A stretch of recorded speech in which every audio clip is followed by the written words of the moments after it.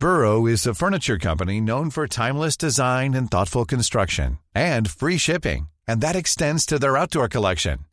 Their outdoor furniture is built to withstand the elements, featuring rust-proof stainless steel hardware, weather-ready teak, and quick-dry foam cushions. For Memorial Day, get 15% off your Burrow purchase at burrow.com/ACAST and up to 25% off outdoor. That's up to 25% off outdoor furniture at burrow.com/ACAST. When you're ready to pop the question, the last thing you want to do is second-guess the ring. At BlueNile.com, you can design a one-of-a-kind ring with the ease and convenience of shopping online. Choose your diamond and setting. When you find the one, you'll get it delivered right to your door. Go to BlueNile.com and use promo code LISTEN to get $50 off your purchase of $500 or more. That's code LISTEN at BlueNile.com for $50 off your purchase. BlueNile.com, code LISTEN. Dear passengers, we now invite all the passengers to make their way to the train. We wish you a pleasant journey.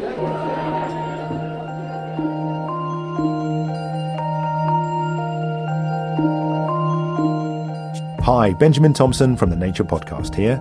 Now, we've not got a regular show for you this week because I've been on a specially organised train taking hundreds of people to the UN's climate conference COP26. Our journey begins in Amsterdam, and as we cross Europe and head up to Glasgow, where the conference is taking place, I'll be talking science with several of my fellow passengers and finding out why they're on board.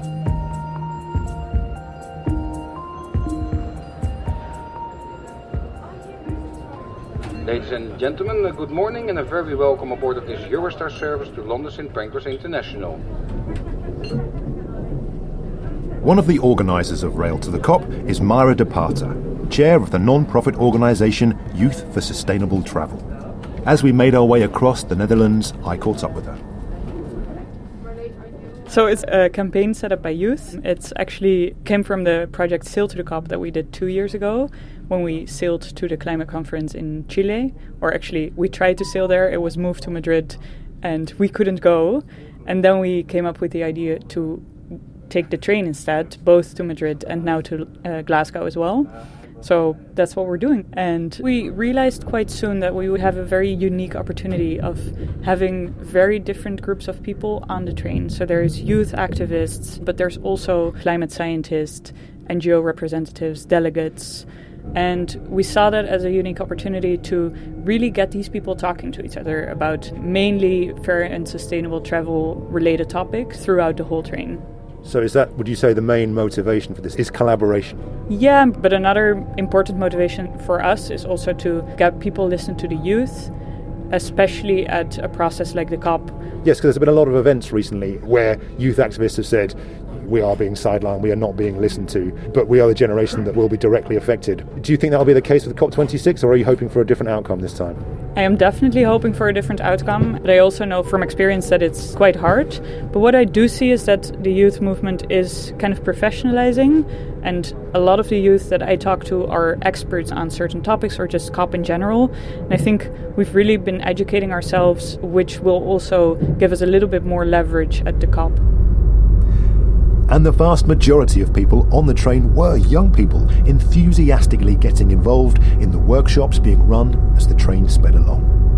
As we left Rotterdam, I met Lena Skovlund Larsen, a young researcher formerly from Lund University who now works independently as part of a group called the Zetkin Collective. She's focused on better understanding the social and political effects of climate change. I have a master's in political ecology, where we look at the societal effects of environmental and climate crisis in Peru. It's a lot about looking at, for example, the economic system.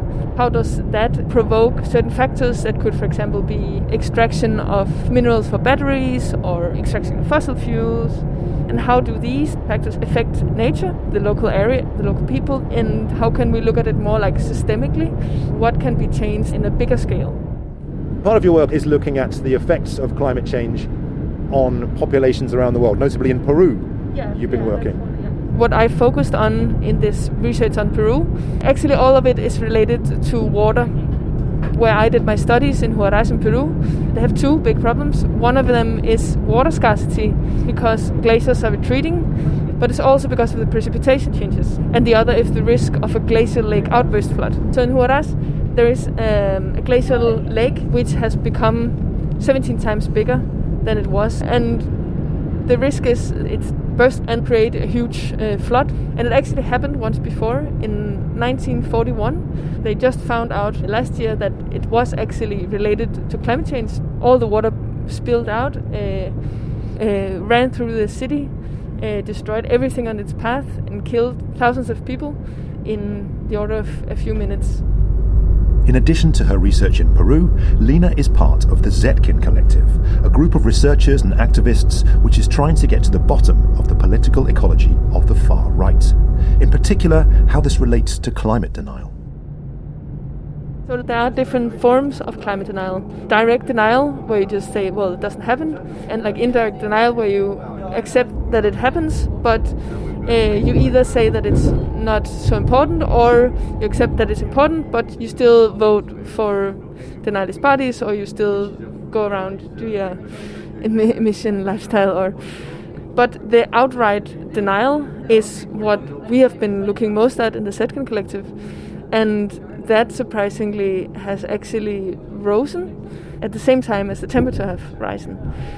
When you think a little bit about it, it kind of makes sense because the climate crisis, it's a crisis that for the individual can sometimes seem quite difficult to do anything about, which means you can often feel quite hopeless, you can feel that you cannot do anything about it. Or what also happens is that for some people, when they meet this crisis that demands that they have to change their lives a lot, could for example be coal mine workers. We have to basically erase their jobs for the planet to survive. And of course they will have some resistance against that. For those people it might be easier to outright deny climate change. And something that we're focused on is that when society meets crisis, you will often see a need in the public to find strong leaders. And that's why we have this, like, as we call it in the Zetkin Collective, the danger of fossil fascism. Because there is a danger that if this trend is going to keep rising, then we'll see more fasciation. It's a very glib question. What's to be done, do you think? Something that's really, really important is to offer people better alternative to build and keep on building democracy and near democracy where people have an influence on their everyday lives and everything. If I should be a bit more concrete on like what can be done, I think there's a lot of very concrete and very straightforward things to do. For example, right now we are in a rail towards the COP. We're in a rail to the COP, and this whole industry, the train industry, we could boost that a lot. We could limit the aviation industry a lot. Another obvious thing to do is to like just stop investing in fossil fuels.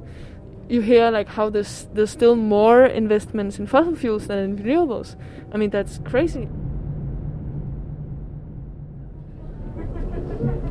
Lina was by no means the only young researcher on the train who'd chosen to focus on climate change.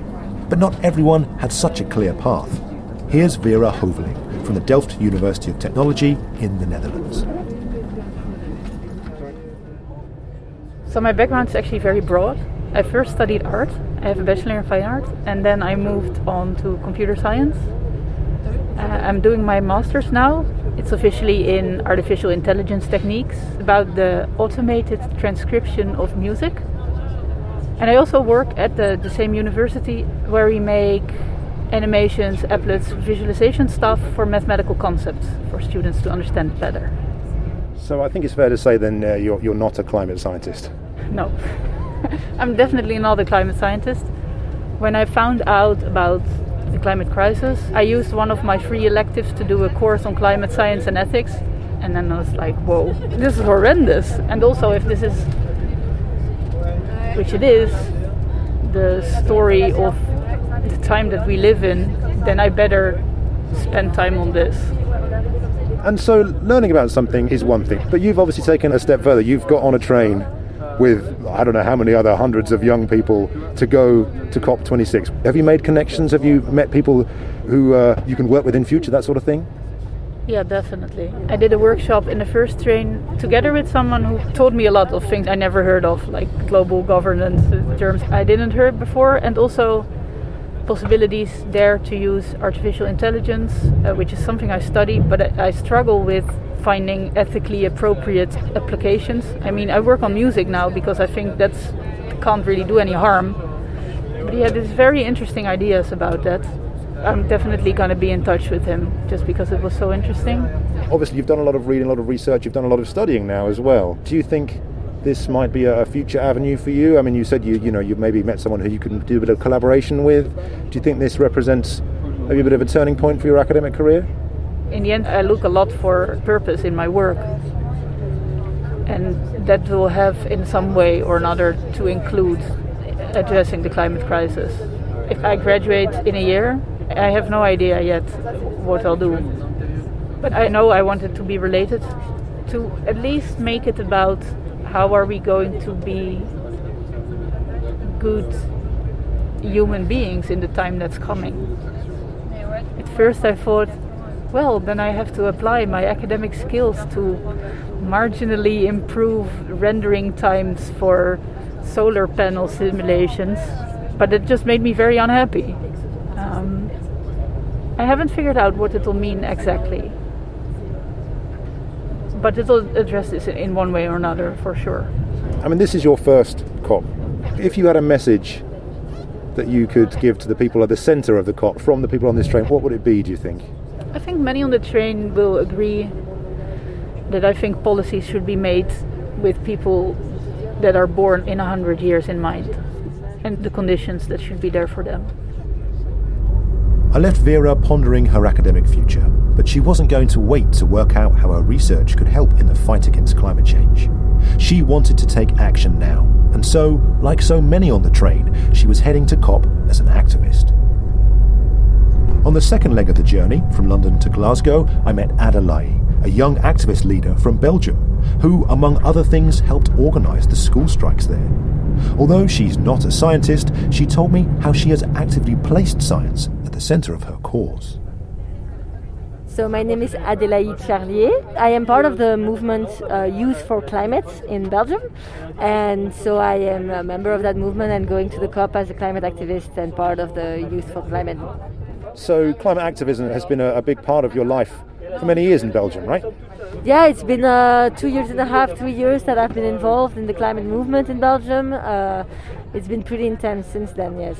Organizing mainly actions to put pressure on politicians and to make sure citizens are aware of the urgency behind climate change. We reach those goals thanks to actions like strikes or other ways for us to keep reaching these goals. Right, and you enlisted the help of a bunch of climate scientists as well to make your case to Belgian politicians, right? Exactly. So, of course, actually, as soon as we started striking, the first question that politicians asked us, or media asked us, was, okay, climate, but what do you want us to do? And we thought, wow, this is the world upside down. Adults are asking us kids what we should be doing facing the urgency of climate change. So we thought, okay, we cannot give concrete response to that. We are clearly not experts. So we thought we are going to have a request towards experts to help us write down concretely on paper what can we do here in Belgium to reach a better ambition facing the urgency. That's what we did, and we reached out to more than 120 experts and scientists.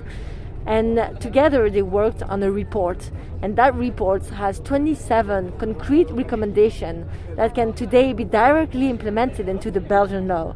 That's crucial. It's super important for us because this is the lines that can be followed by our politicians to really be able to be aligned to the Paris Agreement, for example. So today when people ask us now the question, okay, what should we do about climate? We can tell you we got the answer here in this report. You got everything, and it's not just kids that are shouting in the streets that tell you this. It's experts, it's science. There was so much hope and appetite for change from so many of the young people I spoke to, and yet no one was under any illusions that the COP process moves slowly. And so, as we hurtled towards COP26, I wanted to delve deeper into why. And who better to ask than an ex-co-chair of the IPCC and one of the experts that Adelaide commissioned for her report. My name is Jean-Pascal Vanni-Purcell. I'm a climate scientist and professor of climatology and environmental sciences at the Université Catholique de Louvain, and I was vice chair of the IPCC from 2008 until 2015. So why are you on the rail to COP today then? Well, this is probably my 25th COP out of 26. I was at COP1 in 1995, and I've been as a scientific advisor in the Belgian delegation since that first COP. For every COP taking place in Europe, I've always tried to attend it by train instead of flying every time it was possible, because as I give many interviews talking about the importance to reduce carbon dioxide emissions, if my own behavior is not coherent with that, rightfully so, it would be criticized. And obviously there's a lot of young people on the train today making their voice heard. Are you impressed with this endeavour? Yes, that's a very positive evolution, because I was on the train to Copenhagen in 2009. There were many more older people then, and it's very good that there is a very strong young delegation, because they are so full of energy, they are so frustrated by the lack of action, so are so many scientists actually, that they come with a lot of energy to push decision makers and governments to act much more. And I think frustration is the right word to use from the sense that I've got on the train so far today. How do you think COP26 will go? I mean, there's been enough warnings over the past 30 years. Yeah, well, it's one COP in a series. It's certainly not the last one. It's not the COP of the last chance. I think it's very dangerous to say that, actually, as some do. It's a COP where some progress will be done, inevitably. And again, it won't be enough. It will be 10 times, 100 times maybe too slow, too little, but still, it will be progress. And it's very important that countries and non-government participants learn from what the others have succeeded to do or failed to do, agree on measures to take together, because many measures are much more accepted when they apply to everyone. And what's your role in the next couple of weeks? What are you there for? Well, I'm a scientific advisor in the Belgian delegation, and I will try to contribute my knowledge and my experience to help the negotiations go in the right direction. And do you think they will go in the right direction? Yeah, I think the direction will be good. There is a sense of urgency, an understanding that climate change is now really there. It's not just a projection in the future. Now, some will not move as fast or as much as what is really needed, but many will move in the right direction. So overall, I think some progress will be made. I mean, the reports this week coming out saying potentially we're looking at 2.7 degrees of warming as things stand. I mean, that's catastrophic, right? And I think that's an underestimate, because very frankly, how can you determine the temperature that you would have in 2100 from commitments that extend essentially until 2030 or 2035? Because the temperature will very much be the results also of the emissions taking place after 2030 or even after 2050. And I wouldn't be surprised if actually it was an even higher number than 2.7. I mean, obviously, we wait and see when the dust settles what gets agreed in the next 2 weeks. But what one thing would you really like to see at the end of COP has been agreed among the nations there? A very important decision that might be taken, at least on the political level, even if it's not formally decided in a legalistic way, is to revise the country commitments at a higher frequency than every 5 or 10 years. Because it doesn't give the opportunity to those countries to really benefit from the experience they have, from the evolution of technologies, from the experiences of other countries, etc. A faster rate of revision, possibly every year. Why not? Why not try to revise the plans at every COP, or at least give the opportunity to those who can? That would be significant progress, I think.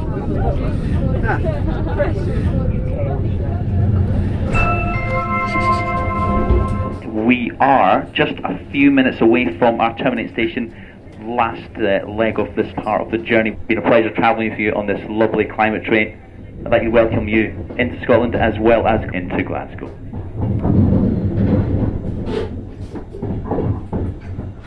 Something like 11 hours after we set off from Amsterdam, we finally made it to Scotland. And once again, we all piled off the train, accompanied by a bagpiper who was there at the station to meet us. Throughout this journey, I was struck by the energy, enthusiasm and knowledge of the young people I'd met. And yet their enthusiasm was tempered with a heavy dose of cynicism. It's yet to be seen what progress will be made at this year's COP, but regardless, young people are increasingly making their voices heard, and science is at the heart of that message. We'll find out how successful they are over the next couple of weeks.